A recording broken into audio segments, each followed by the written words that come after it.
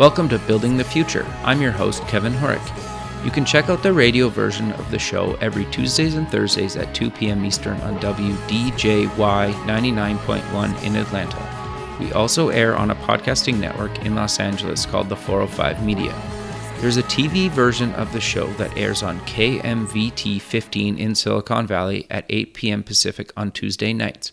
Both versions of the show air in other states. For these show times, plus past episodes, please visit the show's website at buildingthefutureshow.com.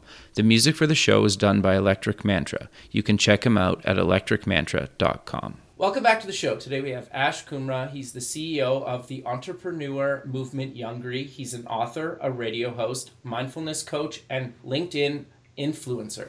Ash, welcome to the show. Hey, how you doing, man? Happy to be here. Thanks for having me. Yeah, I'm excited to have you on the show. You've done a ton of really cool things. You're doing some really cool things. But maybe before we kind of get into all that fun stuff, let's get to know you a little bit better and start off with where you grew up. Yeah, not a problem, man. I'm a California native, born and raised. I grew up in Bay Area for the first 18 years of my life. And then after that, I moved to SoCal. And ever since then, I've been just here. I've been here. So what made you move to Silicon Valley, or Southern California? You know what, man? It's the weather's obvious, but besides that, I'm really into like the new kind of vibe that I get here. I love visiting, SF. I love visiting New York. Sure. I mean, God, New York is amazing, especially DC and all the big cities, Chicago especially. But you know what?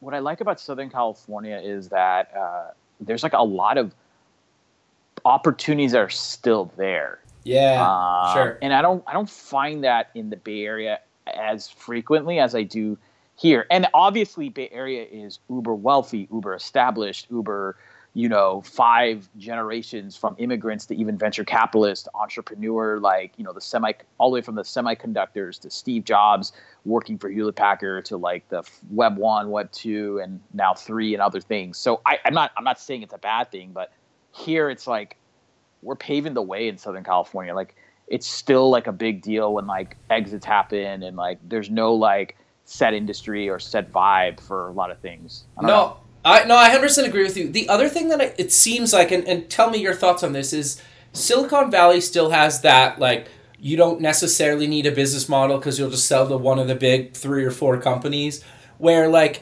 LA seems to be a lot more like, well, how are you going to make money with your startup? Is that fair to say? I mean, I think it's a positive stereotype that Southern California has a revenue focus. And that makes sense because a lot of e-commerce and ad tech kind of companies have come out of SoCal, and Sure. even the media companies that have survived. Often it's like, well, you need to be sustainable as a revenue model, and they do. So I agree with what you're saying. I'm not going to say it's always that case in Silicon Valley, Sure. but I will say one thing though. I don't want to make this a political rant, but I will say that when I read about the things that are happening in like Silicon Valley, I'll just be candid. The creepy A guys that are making all men look bad. Oh my God. In tech and venture, it's often from Silicon Valley. I'm serious. Like I read about these creepy guys. You know what I'm talking about? Yeah, I know what you're talking about. The guys who, and listen, they need to go if they've been harassing for many years, they need to go to court. They need to get what's there. That's what the legal system's for. And women need to stand up for that stuff. No doubt I will not ever go against that. 100% agree. I find more of those creepy guys in Silicon Valley versus SoCal. No, fair enough. No, it's interesting, right? And I think just to kind of, I think also, I don't, like, I've been to San Francisco a handful of times. I don't find the weather that great. Like, the always spring thing, like, I need it to be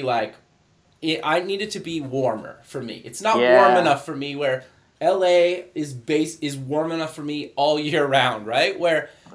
So I totally get that. But you went to UC Irvine. What did you take there?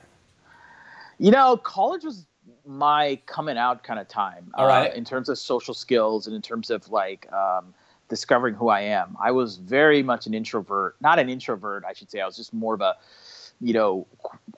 hidden introvert who wanted to be my true self, which is more extroverted minded, but I still have an introvert side. Sure. And college was a time for me to like start fresh. And again, what I liked about where I went was that diversity was everywhere, and not just from a race standpoint, but from a political standpoint, from a major standpoint, like colleges, from job standpoint. The vibe is SoCal. So I would say my 4+ years at UC Irvine were phenomenal for me, and they shaped me into who I am. I studied tech and business. I'm not here to tell you that I'm a product of what I learned in school. I'm not going to say that, but I would say that college I think is needed for most people because it exposes you to new places. It teaches you a good work ethic. And if you get involved with areas that can hone your leadership skills, like I was doing student government, I was doing Greek life, I was raising $25,000 for, like, at the time, Lance Armstrong Foundation. This was Wow. Yeah. And I was like 20 years old, and I was putting on these events for hundreds of people. I was dealing with all diverse types of people. I mean, when I went to college, 9/11 happened. So you had, in my fraternity, we had Muslims, Jews, Christians, atheists, people who were like anarchists, and like all Palestinians, Israelis, Indians, Pakistanis, you name it. And as one of the leaders in our fraternity, I was helping to bring us together, saying, look, like, these are all outside things, and it's unfortunate. And I pray for the people that have been losing people or seeing that. But right now at this moment, we are all here to be better versions of ourselves. And so I really got into like dealing with diverse people from my like leadership skills in my fraternity, as an example. That's really great, man. No, I think one of the best things about doing the show, and you do a show as well, and we'll get there in a second, but I love talking to people kind of globally from different parts of the world about all the different cool things that they're doing, right? Because it's fun, and like there's certain things that you don't even think of just based on kind of maybe how you grew up or where you're from or a different part of the world that you're like, oh, I never really thought of it like that. That's really cool, or that's really interesting, right? So Yep. Oh, I think that's great, man. So you get out of college. Walk me through your career up until kind of all the stuff you're doing now, because I really want to focus on all that stuff. Yeah. The Cliff Note version is I tried my hand in different entrepreneur ventures. I was working on a political voting tech play. I helped do digital video kind of content production work. I co-founded this digital video distribution company that helped market a film like Slumdog Millionaire on digital, and it was like my breakthrough moment for my business. That's awesome. Thanks. I've had a lot of, think of like my pre from then till like the last few years as like my like MBA school in the school of like hard knocks and business, and I've had more obstacles and what you would call a failure, but I would call a growth lesson more than you can count. And all that stuff made me a more tougher, resilient, and more open-minded entrepreneur, and made me really discover my passion, which is like media and communications and evangelisting of that kind of stuff. Sure. So I think that's a really good kind of segment into kind of the radio show and Youngry. What exactly kind of made you get into all that stuff?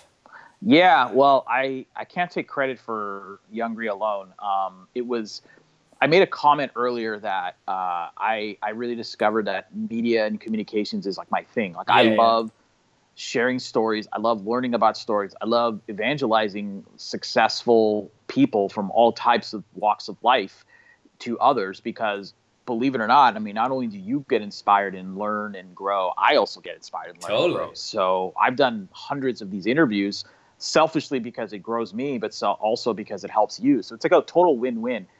One guy I was interviewing, so I was doing a kind of a weekly like entrepreneur like video like series on digital channels. Sure. And I met this guy. I've always been fascinated with fitness, because the fitness world really gets these terms like movements and making you feel like you're bigger than, you can achieve anything. And what's cool about fitness is like you could literally transform yourself. You could literally be overweight, and then like if you follow your, whether it's diet or fit or working out or supplements, the non-steroid kind of stuff, you can transform. It's a great it's a great industry to promote those types of ideals that you hear about, like the law of attraction and visualization and stuff because it happens. And so I was humbled that someone from a very prominent fitness brand had said, hey, like, we want you to interview our CEO. He's a big influencer. And if you look him up, he's like one of the biggest fitness influencers.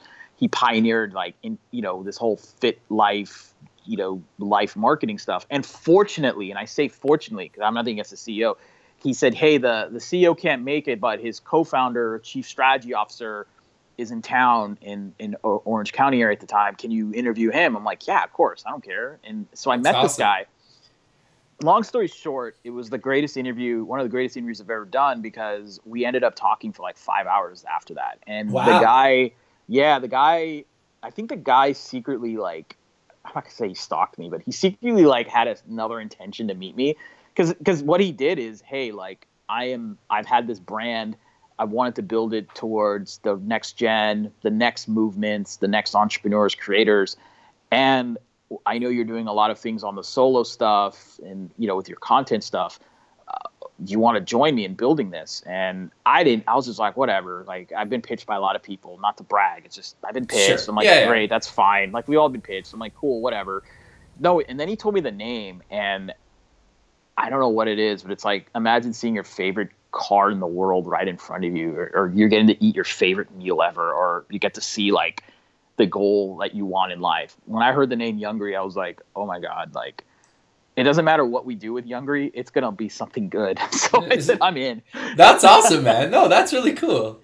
Yeah. So my co-founder, who at the time when he pitched me this idea was the chief strategy officer of this fitness brand. And he, we've been at it for about a little over a year now. So it's been a fun ride. Sure. So for people that haven't heard of Youngry, what exactly is it? And kind of, you guys are doing some new stuff with it. Yeah. So walk me through kind of what it was, is, and is going to be. Yeah. I'm so glad this interview is now, because my answer a few weeks ago would have been different. I actually sent a new email to all of our investors, our advisors, key influencers, key people that have helped with Youngry, to tell them where we're going right now. So it's very timely that you asked me this question.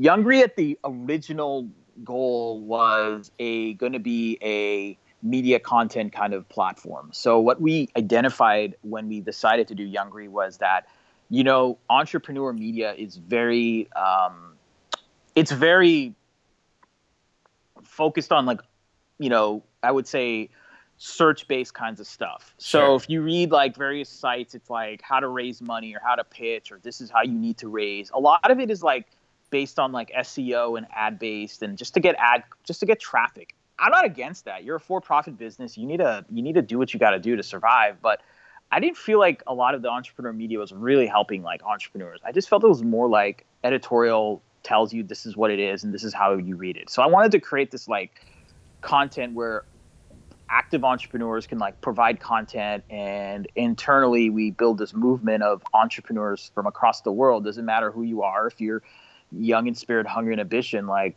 let's make your goals happen. And so we went strong with that. There was a time when we had probably 85 contributors or more. And, we really are aggressive with like getting our name out there. We've been involved with over 30 events, from like 10 people to 1,000 plus people, both produced internally and externally. So that was the original vision of Youngry, like being this movement to help entrepreneurs succeed with like compelling content, and then using e-commerce from like branded products and events to like sustain our business. Along the time though, I think we did a deep dive and we realized, all right, what do we really want with this brand?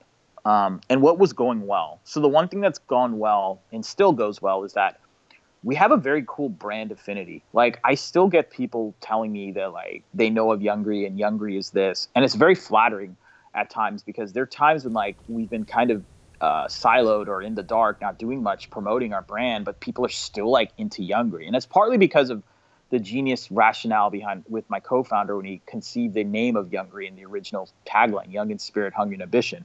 But I think we then realized, all right, no matter what, the brand will last as long as we keep shepherding it. What do we really care about the most? And what do people need the most?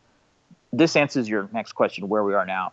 we realized that mentorship is like the thing that's really key to where we're going. Yeah. So literally what I am doing now with our team, and I literally sent this email out today. This interview is on a Tuesday. I literally did this last Friday, what I'm telling you right now. Wow. I literally told the team, hey, Youngry 1.0 was great. We got an audience. We made some money. We got to do some cool things. We built a great following. We built people like you. I mean, we have some great collaborators.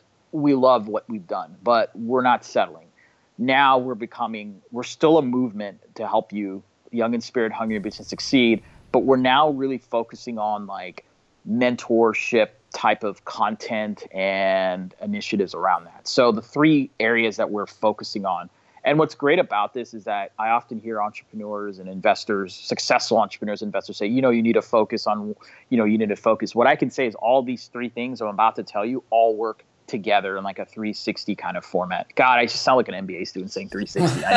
No, it's all good, man. Anyhow, so the 3 things that we're doing is offline, we're refocusing our business to have like mentor kind of content. So not just the traditional fireside chat event, but before our events, we're going to have like mentor hours where like you can meet with the speakers and other successful people to get like more deeper kind of informal mentorship. The second thing we're doing is sustaining the business is we've been getting, I want to say this with like all candor and like without not sounding cocky. We get cool. Youngry is a cool brand. We're marketing towards often the millennial and later totally. Gen Z demos. So brands have been approaching us saying, look, like, how do we market to you? Like, how do we market to this group? And we have projects. Entrepreneurs who have budgets are like, how do we do creative content? You guys get that stuff. So we have an agency side behind the scenes, which we're ramping up very successfully. And so that's the second side. And then the bigger vision, where the events and the agency will power is we're building a collaborative virtual mentor app, which I feel will transform mentorship to a whole new level. And so that's being developed. And what's interesting is that we're not rushing it. We're going to launch it when the foundation of Youngry is like stronger, based on what I just mentioned to you. Sure. No, I think that's really great, man. And like, I think even to just kind of back it up a little bit just from my side, like I've kind of followed your brand, I think pretty early on when you guys kind of first launched, and like how you and I connected was you came up on my like people you may know on LinkedIn, and I was like, oh, I know that brand, and I was like, let's reach out to him and see if he wants to do the show. So I think to your point, like I can vouch for, like, I've known you guys, and I think the brand's kind of been really well recognized kind of in the whole space and maybe even beyond that, right? So I think that's really great, man. And I think one of the things that I think everybody struggles with, and I would even say myself sometimes, is like being able to find a mentor, because I think you could always get one no matter how old you are. You don't need to be young. You don't need to be old. You just need to want to find somebody that can help you with wherever you're kind of at in, your life or your career, right? And I think there's not a lot of good ways to get a mentor unless you kind of spend a lot of time and effort, and you could still maybe never find one. Is that kind of why you decided to go with a mentorship platform? Yeah, so I appreciate that, and I appreciate you, the kind words you said about Youngry. What I would say to you is, we're not here to change mentorship. We're not an education company. We're not an academy. What we want to do is we want to just provide what I call informal mentorship. So there's 2 kinds of mentorship. One is like full on, you go and you get a mentor for your life coaches, advisors, your big brother, big sister, another successful, let's just for this interview's sake, a successful entrepreneur or an investor who just likes to give back. Sure. I want that to happen all day, all night. And that is the glue that helps many people succeed. What I'm talking about is like that informal, specific Q&A kind of mentorship. Okay. So I'll give you an example, really simple example. I want to raise money for a company, let's say, and I need someone who's raised money in my industry who I can just share my pitch deck with. Yeah, well, we have a mentorship relationship possibly, but like it's more like that informal, like, hey, like I've been there, done that. But what's cool about our model is that it's not just the top down where I'm more successful. It's also the reverse. So I feel what we're going to also do is we're going to have the younger cool kids tell the older people like, hey, like if you want to market cool and you're Pepsi and you're trying to do this campaign, like live in the now, how are you doing that if your soda is bad for you? Yeah, no, fair enough. Yeah, you're right. But it takes a cool kid. And, you know, I hear all this stuff about the millennial generation, like from the older time, from the like older journalists and media, like, oh, millennials are, you know, this and that, and they're more fussy. Darn right we are, because we're more into our health and well-being at times. So you need to hear this stuff if you want to market to our generation. So that's where the reverse can happen too. And that's what we want to also promote. No, I think that's actually really interesting, right? Yeah. So have you guys figured out kind of a monetization model, or is it still kind of too early for that? No, it is. The app has so what's cool about the 360 approach is that offline our event revenues, which is sponsorships and other affiliated revenues and service deals through the agency, because sponsors and more established people want to work with us, or even early stage entrepreneurs, those revenue streams will be kind of sustainable because of the brand and because we have a focus on it. But outside of that, the platform, it's going to be a digital, traditional in-app fees and download fees and stuff like that, which we'll talk more about when we launch. But it's just, it's not going to be anything complicated. It's the same metrics that you've seen with many successful like community-based apps and stuff like that. No, I think that's really great, man. That's really cool. I'm looking forward to you guys actually getting it kind of out there. Yep. So I'm curious though. You also got named LinkedIn Top Business Influencer in 2017. How did that come to be, and how did you get recognized for that? Yeah, no, I appreciate that. And just so we're clear, I got named one. I didn't get the. Sure. Just so we're clear. Sure. So I've been doing a lot of work with their ProFinder service. So LinkedIn, first off, I think LinkedIn is like the next. It's not the next big thing because it's already there, but I think LinkedIn. I think in this day and age, I think many people are like not looking towards Facebook for content from a business standpoint. I think entertainment and stuff is fantastic, and I think cool content like Netflixy type content, Facebook will work. I'll give you an example. A friend of mine, he did. I don't know if you saw the Tom Brady doc on Facebook, the 6-part series. No, I didn't. So if you're a Tom Brady fan, or if you just want to learn how he thinks, whether you like him or dislike him.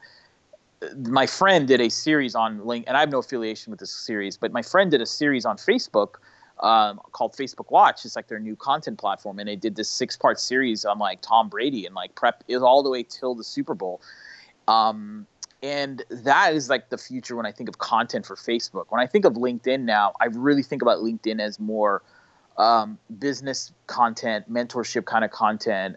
Think of like that Business Insider or trends to work out. And so one service they have is called ProFinder, where, you know, if you're very active in the community, LinkedIn will solicit and you'll get solicitations for people looking for projects. And so I've been really active with that service. And so it was kind of a hidden opportunity, and serendipitously LinkedIn recognized me as one of the top business profiles on the ProFinder. It was a pretty cool deal. Yeah, no, I 100% agree with you. I think majority of the stuff I've ever gotten career-wise has kind of come through LinkedIn, and some people say it's dying, but for me, I think it's never been better, to be honest. Yeah, the people that complain about LinkedIn, just like in anything in life, and this is kind of a more mindful side of me, but my dad always taught me that, like, if you have nothing good to say, like, do your best not to complain about it. And if people that constantly complain, I honestly feel that like there's some issue that you're having with it, or you just don't get it. So LinkedIn is clearly working. The engagement levels, the content pushing. I mean, I think they have over 3 million. If you post a status update, you're considered a content contributor. They have millions of content contributors, from active ones to the ones that I just mentioned. So totally. The thing is working. And I think the Microsoft purchase is going to make it even bigger and better. So I'm all in on LinkedIn. It's my preferred medium. It's ironic because as a brand, Youngry is more of an IG, Facebook kind of platform, even Twitter, our Twitter is really good. But me personally, on my personal brand, like I'm all in on LinkedIn. Like that's the one I'm really focusing on. Yeah, no, I think that's great. You also, what happened with the White House? Because they named named you an entrepreneur making kind of an impact, but like, what exactly was that and how did that kind of come to be? Yeah, very, very humbled and honored that they considered me. So pre-Youngry, pre even my radio show, I was doing a lot of my first business. I mentioned that I helped market. And when I say help market, I wasn't the brainchild behind it, but I was one of the digital marketing partners that worked with Fox on marketing Slumdog Millionaire. And what was great about that was that my first business's mission was to help promote international content and bring it out here on digital platforms. And so my heritage is, American born, and I'm not pushing I'm American patriot. I'm a proud American as you get, but I also am very proud of my Indian roots, from India. So I took a niche Indian content at the time. Now it's like Indian content's everywhere, and it's cool to see that. And it's cool to see like all these Indian Americans and people from India, like Priyanka Chopra on, ABC hit shows. But when I was doing that stuff, it was very, very rare to see that. So what I was involved with was Fox was literally like to me and others, hey, we have this film, ethnic film. We need you get Indian people. Like, you know how you say you get cool? Like you get Indian people, like help market this. Interesting. It was a straight, like honest thing. Like, look, we don't get it. You get it. We know this film's a hit from a creative wise. So that film marketing really helped jumpstart my first business. And from there, I did a lot of like motivational talks on like believing in yourself, believing in your dreams. And I didn't know what I was saying at the time. I mean, in the sense that I was authentic, but I didn't have like a structured approach, and nor did I have the experience that I have now. But because I was helping a lot of, promoting this American spirit abroad with the promotions of international cinema and arts, the White House caught my attention, or I caught their attention because one of my good friends was asked to help pick a group of next generation American entrepreneurs who are helping represent the American entrepreneur spirit. And so it was like this, I believe it was like 100 of us that were 30 under 30. Wow. They did it for a couple years, this Impact Award series. But I was on the first batch. I was one of the speakers that went on. I can send you a link after. It's so cheesy. I did the JFK quote at the end. Ask what you're not going to do for your country, you can do for you. I don't know. No. I did it on. You know what I mean? I was inspired. Jeez, I was on live stream on WhiteHouse.gov. That's huge, dude. I think you're kind of underselling it a bit. I get what you mean though by just kind of like sometimes you don't necessarily when you kind of mentioned like you didn't know what you were maybe necessarily doing the whole time, but like. I think part of what's magical about that is I think nobody really knows kind of what they're doing all the time, right? And the people that say they planned everything and, a lot of it just comes with like you network a little bit, somebody that gets you a little bit further in this direction, or you ask and you chase some sort of dream and then next thing you know, you're giving a speech to the White House, right? Like it can happen to anybody that's willing to kind of put themselves out there. And that's what you continue to do. I think that's fair to say. I appreciate that. And so from my standpoint, it was inspirational. It was very humbling. You hear that term 15 minutes of fame. I definitely milked that. I got a book deal after that. I got really into the speaking circuit. I realized after that I didn't want to do what I was doing. So I kind of, stopped focusing on that first business, did really more of the speaking stuff, did some advising, worked on another venture, which was in the self-help space. But ironically, I think a year and a half later, once you're in the system they're like, okay, well, who do we have for the next initiative? And it's so funny because like I said, I'm a diehard American, and I'm very proud of my Indian culture and heritage. I'm more into it now, especially with the mindfulness stuff. But I never identified myself as like Asian American influence or anything like that. Like I never really did anything like that. But they put me on this awards for the thing they did the following year of Asian Heritage, American Heritage Month. So I got a second award from the White House for that. That's really cool. Congrats, man. That's great. Thanks, man. Less on entrepreneurship, more of just, you're an Asian American doing things. So there was all kinds of people. I'll tell you a funny story about that, though. Okay. So I will say this. When I hear politically that like, oh, I miss Obama, okay? And I'm not promoting that I love Obama or dislike Obama. I'm just commenting that I've heard that. I will share a personal story on why I admire Obama that's not political. Okay. President Obama is a movie star. I don't know if you ever get to meet him. No, I haven't. I would love to. He has this magnetism behind him, and I think JFK had that. I think Ronald Reagan had that. Oh my God, Ronald Reagan was such a like cowboy and like bravado person. Like, you do not mess with Reagan, Sure. And I will tell you a funny story. So the awards ceremony for the Asian American Heritage thing, he made an appearance, which was totally mind blowing, and I'm like, wow, this is a big deal. So literally, there's like 150, like 200 of us, and they're like, ladies and gentlemen, they just surprise us, like President Obama, the President of the United States, so President Obama. He comes in, and we're all sitting down, and I could tell he doesn't have a prepared speech. As like a guy who understands communications, I could tell when you're prepared and when you're ad-lib. Sure. He didn't come prepared. I think he just knew he was going to say some like script stuff, but then go on a tangent. So he did his usual, hey, I happen to have you here, blah, blah, blah. This is so important. That was his script stuff. Then he sizes up the room.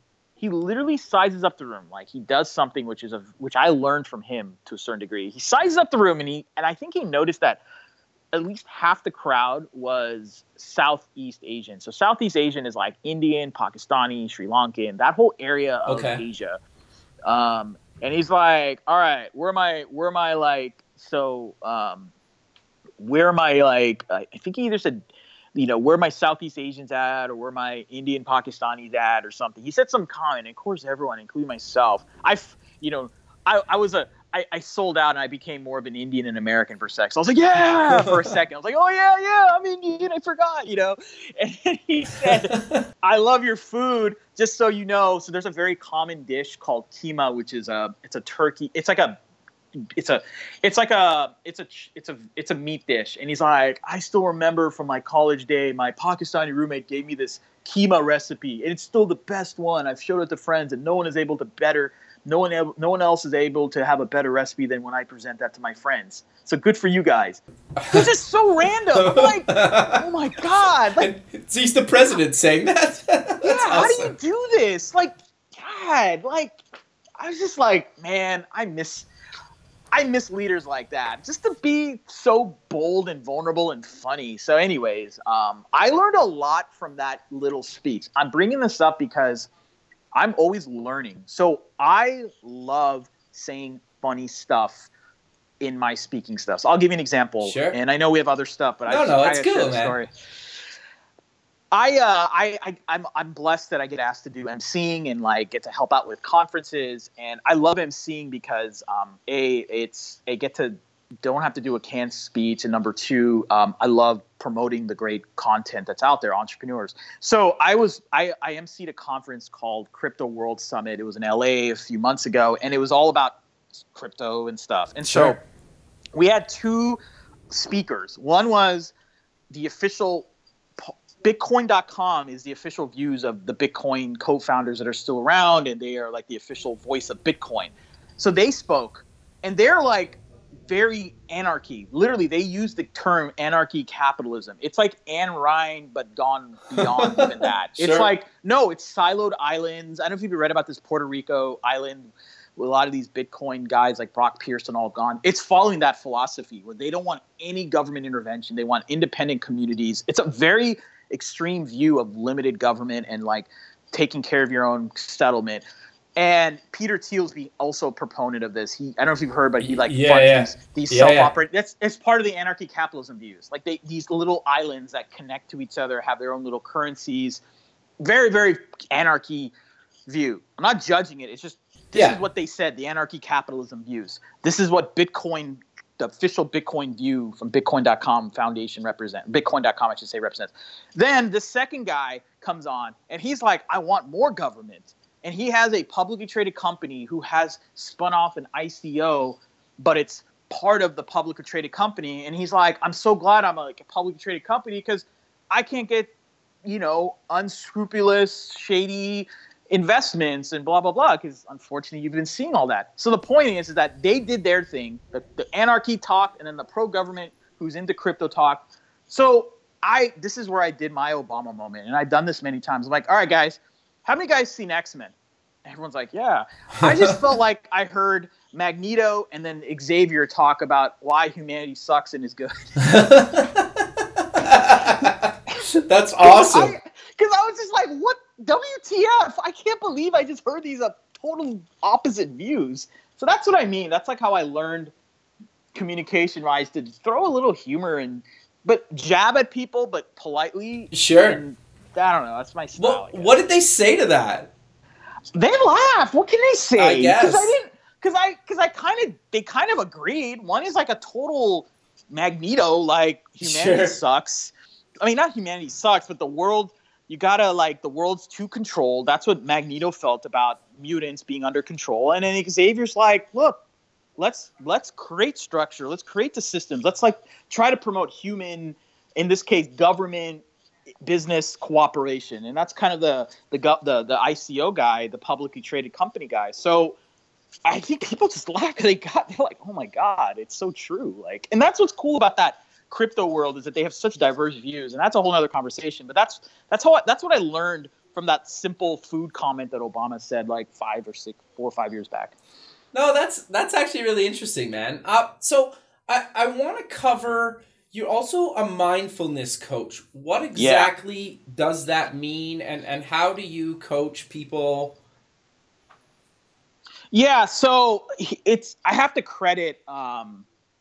I've had a very, very, I'm blessed that I'm able to sustain myself and grow. And I think we all have our certain traits. Like I know people. So my co-founder is that New York City Gary Vee, cut from just hustle 18 hours a day, 7 days a week, twice on Sunday kind of guy. Okay. And girls too do that. These types of people, there is a certain work ethic that I have seen in New York City, especially that East Coast hustle. I will admit I don't see that as often in California with entrepreneurs, but we have our excuses. We're more into quality time, less quantity time. We incorporate mindfulness and stuff like that. So I actually agree with the California traditional. It's sunny most of the year, right? Yeah. New York gets snow. Yeah, and it's just like in England, the reason why they have the best singers is because they're inside the whole time and it's raining, and so that weather makes you think. I don't know. I mean, you could say these stupid stereotypes. I'm just jabbing at them, but my point is that. So I'm just giving you an example that my co-founder, no matter how many hours of sleep, no matter if he partied, or no matter if he's like running 10 projects, he's just able to consistently work and get stuff done. My trait is I constantly can heal quickly. Like I am Wolverine. Like I can get hurt, whether it's losing a business partner, relationship, injury. I heal very fast. Interesting. And I wonder to myself, why is it that I'm able to do this? Sure. And the reason is because I have like strong self-love. Okay. And so then I realized to myself, how many people I know have a lot of like true self-love in themselves? Not self-esteem. That could be artificially created, or that could be built off of your artificial merits, or like how much money you have, or I'm talking about like truly like loving themselves. And I'm not a psychologist or a therapist, so I'm not pushing any like practice. But the thing I realized is that, how do I take advantage of this? How did I develop this? Partly my family, and I'm blessed to have great family. But beyond that, I think it's because of my mindfulness routines that I do to myself. Like I do active meditation. I read gratitude type of content. So then I said to myself, wow, I'm interacting with a lot of people in the entrepreneur and business world. And they're like either A, not doing this daily, or two, they're not even aware of the simple mindfulness kind of stuff. So I just realized that like my mission, which is to be the most like inspiring kind of media kind of entrepreneur alive, is partly also to include, the mindfulness kind of stuff. And so since then I've been really focusing my content on my self brand. I'm actually doing a TEDx talk in April of 2018 where I'm going to like officially unveil my like view of my like I have this book that I'm launching called The Mindful Hustler, and it's like really how mindfulness can actually make you perform better as an entrepreneur or hustler, whatever you want to be. Sure. No, I think that's really great, man. I think at least meditation seems to be getting a lot more kind of publicity in the last few years, that a lot of entrepreneurs are talking about that actually being something they do on a daily or at least, a few times a week basis. But is there other things that you kind of recommend people could potentially try? Like, what does it really mean? Because I think it's kind of a new, kind of term that a lot of people maybe haven't heard of. Or get your book. No, I know what you're saying. What do you mean by that question? I'm trying to understand. What else do you do? Because you meditate, right? But what else? It's beyond meditation. I see what you're saying. Yeah. Okay, so the reason why I say mindfulness or mindset is because it's beyond meditation. So there's a lot of, it's like this. If you ever meet an athlete, or if you ever meet anyone who's preparing for a race, they prepare themselves. They stretch. They visualize, they eat right, they don't drink, let's say if they're a social drinker. Physically, they can't be intimate the day or two before because all these things you have to do to get yourself ready. I'm saying the same stuff to be a successful business person. Interesting. So it's a combination of meditation, visualization, affirmations, getting yourself in the right mindset. Because if you're in the right mindset, it's not about winning. It's not about winning others. It's about winning you. And when you win you, I feel that's when you're in that limitless flow state. So that's what I'm really passionate about. Interesting. Now that's actually really quite fascinating because you're right. It's almost like a fighter preparing for a boxing match or UFC or something like that. Like they train for months for for what, 20 minutes or a half hour, however long the fight is. I'm not really a huge boxing or mixed martial arts fan, but they train for months for that stuff, right? So is it that same kind of concept? Pretty much. Okay, yeah. Interesting. Pretty much. And again, this is where I'm really blessed, where, that Obama moment, oh yeah, I'm Indian, I forgot, moment. I'm really blessed that my Indian heritage, because I grew up, I guess I didn't realize it, but I went to these temples. I read books like the Gita, and I read all these, which a lot of successful entrepreneurs now say it's one of the greatest books ever written. All these things that I'm now seeing out there, and I'm like, oh my gosh, I've done this stuff for 10, 15 years without even knowing it. Sure. Even in, I'll give you another example. Okay. There's something called Reiki. It's a form of, it's like a mindset meditation kind of thing. I did Reiki 5 years ago. I got trained in Reiki 5 years ago because one of my friends at the time was into mindfulness stuff, and she called me out saying, look, you're too much in the head. You need to go deeper and love yourself more, literally. And so this changed me. So I've been doing this Reiki stuff every day, just subconsciously. Now, you know who does this before many of his talks and now has a exclusive package where you can spend 5 days with him to go to India and do it on a deeper level? Tony Robbins. Really? Wow. Tony Robbins and his wife, they do Reiki, and his wife especially said that it healed her from many things. Wow. And I'm not surprised, and so it's cool when you see stuff like that. No, that's quite fascinating actually. But I'm curious, so for people that are kind of listening and, have maybe followed you along through all the different things that you've kind of done, what advice do you kind of give to people that are looking to kind of get themselves out there and start either creating content or kind of chasing their passions or dreams? Honestly, self-worth is the most important thing. Okay. Now, I know there's schools of thoughts, and I'm a big proponent of this, that, find your purpose, find your mission, and I'm not disagreeing with any of that. I always believe do things that make you fulfilled, less about just the dollar bills. But at the same time, if you're not self-fulfilled inside, then you're just chasing and you're going to crash and burn. So when I say mindful, it doesn't just mean meditation or the Reiki stuff that Tony Robbins does. It's doing something that allows you to embrace yourself and be empowered and stuff like that. So that's the number one thing you got to do. And I feel that, when you do more work on yourself, you can endure stuff. You could literally endure stuff. I'll give you a really funny, not funny. Okay. I'll give you a really simple example. Okay.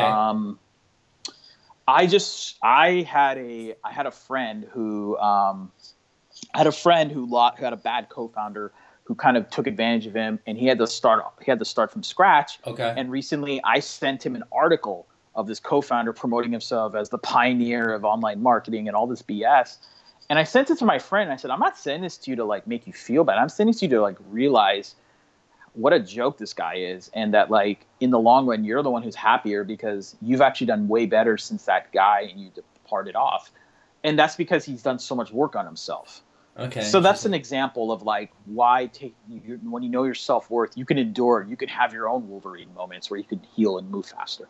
Sure. No, I think that's really interesting. But how do you, because you're obviously a busy guy, you must make time daily, kind of weekly for this stuff. Like how much time in a week do you spend on this kind of your self-improvement stuff? Yeah, so again, I'm not going to tell you there's a certain way. It's just like it's like asking an athlete how much training should you do. It's like, you got to do what's comfortable. So I do about an hour a day of stuff, but okay. I know people that do 20 minutes a day. I know people that do 10 minutes a day. All I care about is that you spend some time every day. Okay. So I'm more of a fan of, I'll give you an analogy. One of my mentors, really well-known sports agent, he has a show on Entrepreneur Magazine called The Playbook. Okay, yeah, sure. Okay, name's Dave Meltzer. And Dave did an interview with me, and I talked about what to take to be successful. And Dave said something which I would apply to mindfulness. Dave said, look, if you want to be better at golf and you practice 2 hours once a week, I'm going to kick your butt because I'm going to do it 20 minutes a day, 7 days a week or 5 days a week. Got you. So consistency is what I learned from that conversation. Same thing with this. Interesting. So do you make it simple? Just make it simple. Whatever you want to do, just do it. But do you try to do it at the same time every day? No. Okay. So that's the other thing. I'm not that kind of person. So, I mean, this is where I guess I'm going to become the anarchist. No, I think it's good. but I don't believe. I don't know. It's funny. I don't like living on man-created rules. When I say man, I understand. Like society-based rules. Yeah. You don't have to work at 9 a.m. You don't have to work at 6 a.m. You don't have to work at 12 a.m. or 1 p.m. Yep. You have to work and do stuff that works for you. Yep. I am proposing daily habits every day, whether it's 5, 10. If you're feeling it and you're feeling the love, you're going to do it longer. There's a time when I was only doing 20 minutes. Now it's an hour, clearly because I'm feeling it and I'm loving it and it's making me better. It doesn't matter when I do it. So I'll give you an example. I had a late morning today. I was celebrating a good friend and I overslept. I got up at 10 a.m. today. My time, I did my stuff from 10 a.m. to 11 a.m. Yesterday, I did it at 6 a.m. to 7 a.m. Gotcha. It doesn't matter, and that's a freedom thing. And that's kind of where I can agree with the anarchist guy. No, fair. Because I'm like, don't be controlled by, control your outcome. Don't be controlled by others on that. No, I 100% agree. I always thought it like, you always read those like, I'm not a morning person. So when you read those posts that are like, if you're not up early and you're not doing this and that, it's like, why would I force myself to get up early when I can be tired the entire day? But like 8, 9 o'clock rolls around, I'm wide awake. And it makes way more sense for me to like work from like 9 p.m. till, 2, 3, maybe 4 in the morning than it ever does working throughout that whole day. So I think like to your point is, why would you try to change yourself to fit somebody else's kind of mold, right? Like, and you can call that an anarchist mindset or whatever, but I think you just need to figure out what works for you and do it. And to your point, like, if you want to work out at 6 a.m. or 6 p.m., and who cares, right? Like, if it works for you, what does it matter? Yeah, exactly. So those are the habits that I would tell you. And look, I'm not gonna judge the people who have a specific way. I mean, what's kind of cool about mindfulness is that like, I know some people that are like, you have to do transcendental meditation. Or you look at Arianna Huffington, she has a very specific program. Sure. Look, if that stuff works for you and you want to incorporate that, go do it. Totally. I'm just telling you that don't make your life complicated. Just do a little every day. And I feel subconsciously, kind of like the golf example, once you see results, or once you don't, even if you don't see results, you're going to want to do more. Yeah. I don't know. That's how I see it. No, it's fair. I think though too, like if you schedule it at 6 a.m. and then you sleep in till 7 by accident, you sleep through your arm, you already feel like you're behind before your day's even kind of started, right? Where if you're just like, I'll just do it now, then I think it's even just like this less stress, right? To just fit it in when you can throughout the day. Yeah, I'm totally with you. And that's how I see it. And that's what I'm trying to promote is that if before you go into, you have to do this kind of structure, I feel that there's so many people who don't even start. So it's not my place to tell you to like do it, this and that. When more people are doing that, or when people who work with me want a deeper thing, then I'll go into that with them. But you don't throw that in first. Yeah, I 100% agree. But Ash, we're coming to the end of the show, so let's close with mentioning where people can kind of get more information about yourself, Youngry, and all the other stuff you're involved with. Yeah, first off, so happy to be on the show again, and I'd love to connect with anyone on any of the stuff I mentioned. Since we talked about LinkedIn, find me on LinkedIn. I want to connect with you all on LinkedIn. I know usually people are like, well, here's my handle, and that's fine. I can do that too, but I want to meet with you on LinkedIn. If you need to meet me online, then look me up on Facebook or Instagram. Just type in my name, Ash Kumra, ASH space KUMRA. But I'm really using LinkedIn as my like medium for like connecting with people. If you want to learn more about me, or you want to talk about collaboration, you can go to ashkumra.com. I have a little section that talks about some of the things that I'm working on and how you can collaborate. And then, of course, I will add you to the stuff that Youngry's doing. We have some great stuff coming up in the near future. As of this interview, like I said, we're like really building the foundation of the stuff that I mentioned. So I don't have as much to talk about on the Youngry at the moment, but that's just at the moment. But otherwise, happy to be on the show and happy to help out in any way for anyone. Thanks. Perfect, Ash. Well, I really appreciate you taking the time into your day to be on the show, and look forward to keeping in touch with you, and have a good rest of your day. Thanks, man. You too. Thanks. Okay, bye. Thanks for listening. Please visit the show's website at buildingthefutureshow.com. Also check us out on Facebook at Building the Future Show and follow us on Twitter at Building Show. The music for the show is done by Electric Mantra. You can check him out at electricmantra.com and keep building the future.